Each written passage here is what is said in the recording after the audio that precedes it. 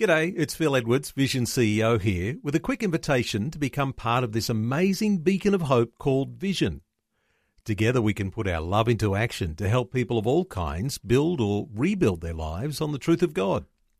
Please consider the part you can play during our upcoming Visionathon appeal, remembering that it's your support that makes Vision possible, including this podcast.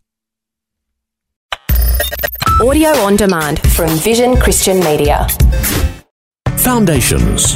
And therefore, God in the flesh, his death then pays for our sin, not his own, and in the resurrection has to be a non-negotiable. For us, no resurrection, there is no faith, no salvation. Foundations. Understanding the Jewish foundations of our Christian faith with Robbo Robinson and Mandy Warby. We've looked at a whole lot of evidences that Jesus is the long ago foretold Jewish Messiah. He meets all the criteria, fulfilled all the works that Messiah was said to do. He was born in the right place at the right time to the right tribe. He was even betrayed by a friend for 30 pieces of silver. But the final and most crucial criteria for being Mashiach was that he would rise from the dead. The problem with that, it's impossible. So in this program, we're going to look at the hypothetical scenario that the resurrection is false. That is actually a little bit terrifying. As a Christian, if he hasn't been risen from the dead, our faith has been a waste of time. We've believed in vain. Our sin remains unpaid for. We are still guilty and we're in big, big trouble. The very thought that Jesus didn't rise from the dead destroys everything about our faith. It's absolutely critical. So the claim that Jesus was the Messiah is actually validated 100% by the resurrection.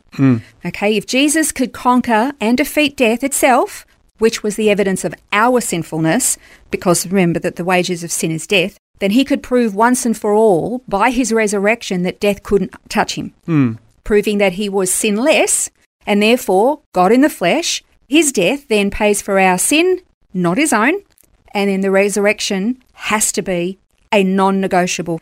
For us, no resurrection, there is no faith, no salvation. Yeah. Well, let me play devil's advocate, though, and ask, for the sake of the argument, let's just assume that the resurrection is false. How do we sort of attack that? Such an uncomfortable thought, isn't it? You think of that? Look, at the time of Jesus' claimed resurrection, the priests in the temple started a rumour. Okay, Scripture says that they said that the disciples stole his body, claimed that he rose from the dead.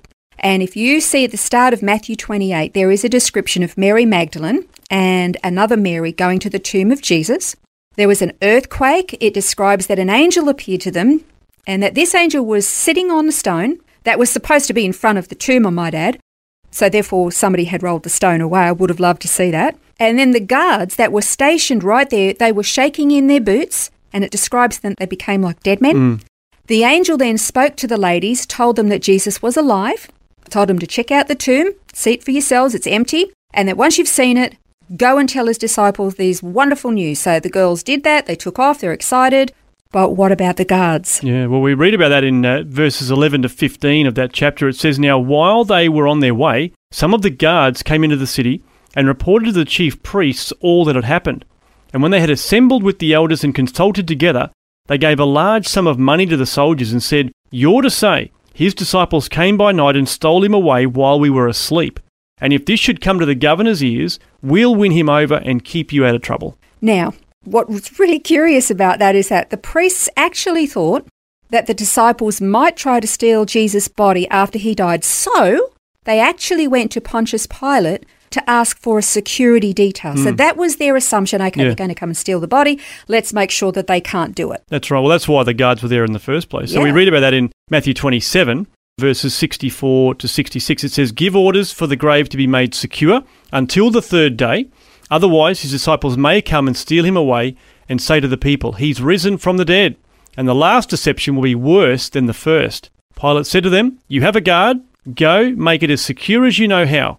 They went and made the grave secure, and along with the guard, they set a seal on the stone. So the stone was actually sealed, so there was some kind of an official marker on there, don't touch. Yep. And there were guards there, Roman centurions. We're talking about trained men of war. That's right. Alrighty? So, okay, let's backtrack just a little bit. You've got the Pharisees and the religious leaders saying to the guards, look, if anybody asks, just tell them that you fell asleep. We'll fix it with the governor for you. Okay, do you know that for a Roman soldier to fall asleep on duty carried a death penalty? I want to read you something. This is a quote from a website called Spartacus-educational.com. It says, if the Roman soldier is found guilty of falling asleep on duty, he is punished by fustarium. This is carried out as follows. The tribune takes a cudgel and lightly touches the condemned man with it, whereupon all the soldiers fall upon him with clubs and stones and usually kill him. If large groups desert their posts under extreme pressure, the officers reject the idea of beating to death or executing all who are guilty, but the solution they adopt is as effective as it is terrifying. The tribune calls the legion on parade. He chooses by lot about a tenth of those who have shown themselves guilty of cowardice, and those on whom the lot has fallen are clubbed to death. Wow. So the penalty for falling asleep on the job or neglecting your job was a death sentence in the Roman army. So the soldiers who were stationed at Jesus' tomb were not assaulted by a bunch of frightened fishermen. That's right. They were not, frightened by these untrained combatants, and they were not threatened or had their weapons taken from them by another Roman legion. They were literally awake at the tomb.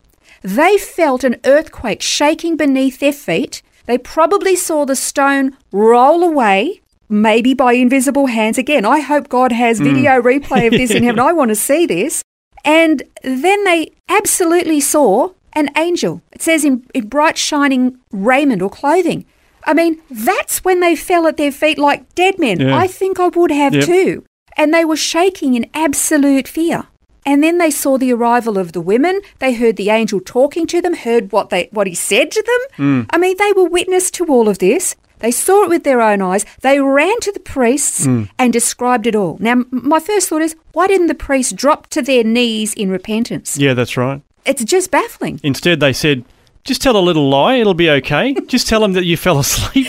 And as you just described, they were literally telling the soldiers to put themselves under a death sentence by saying that they fell asleep. But they said, don't worry, we'll fix it up. We'll take care of it with the governor, so you won't be executed for falling asleep on the job. So, and also there's a whole bunch of money here to, try to sweeten the deal to get you guys over the line. And you know what gets me in this? They either thought they had a whole lot more influence with the governor than they actually had, or they really didn't care if those men died. Yeah, that's right. Isn't that horrific? We see another example of this, actually, of the severity of falling asleep on the job with Paul and Silas. Remember, they were in prison in Acts. Yeah. Once again, an earthquake, the jail, all the doors come open. The jailer wakes and he thinks, oh no, everyone's escaped. And he was about to kill himself because he knew that he was going to be killed the next day anyway. That's right. If all of those prisoners had escaped on his watch, his life was forfeit. He thought, I'm not waiting for a whole platoon to beat me to death. Yeah. I'm going to do this myself. And of course, Paul and Silas say, no, don't touch yourself. We're all here. It's fine. Yeah.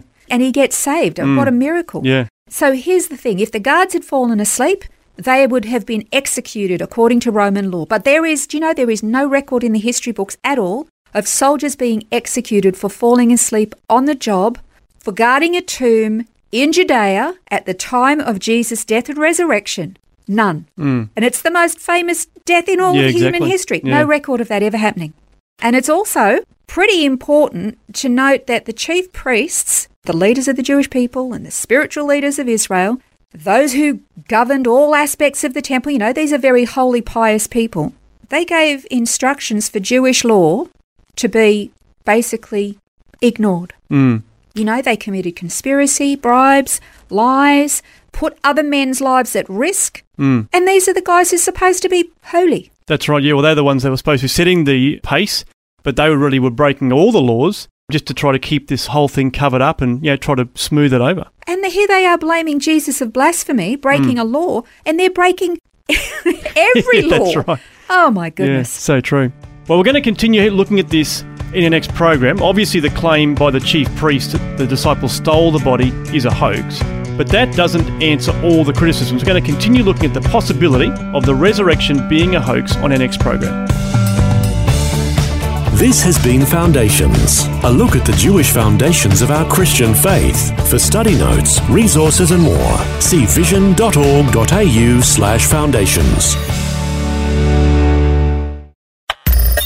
Thanks for taking time to listen to this audio on demand from Vision Christian Media. To find out more about us, go to vision.org.au.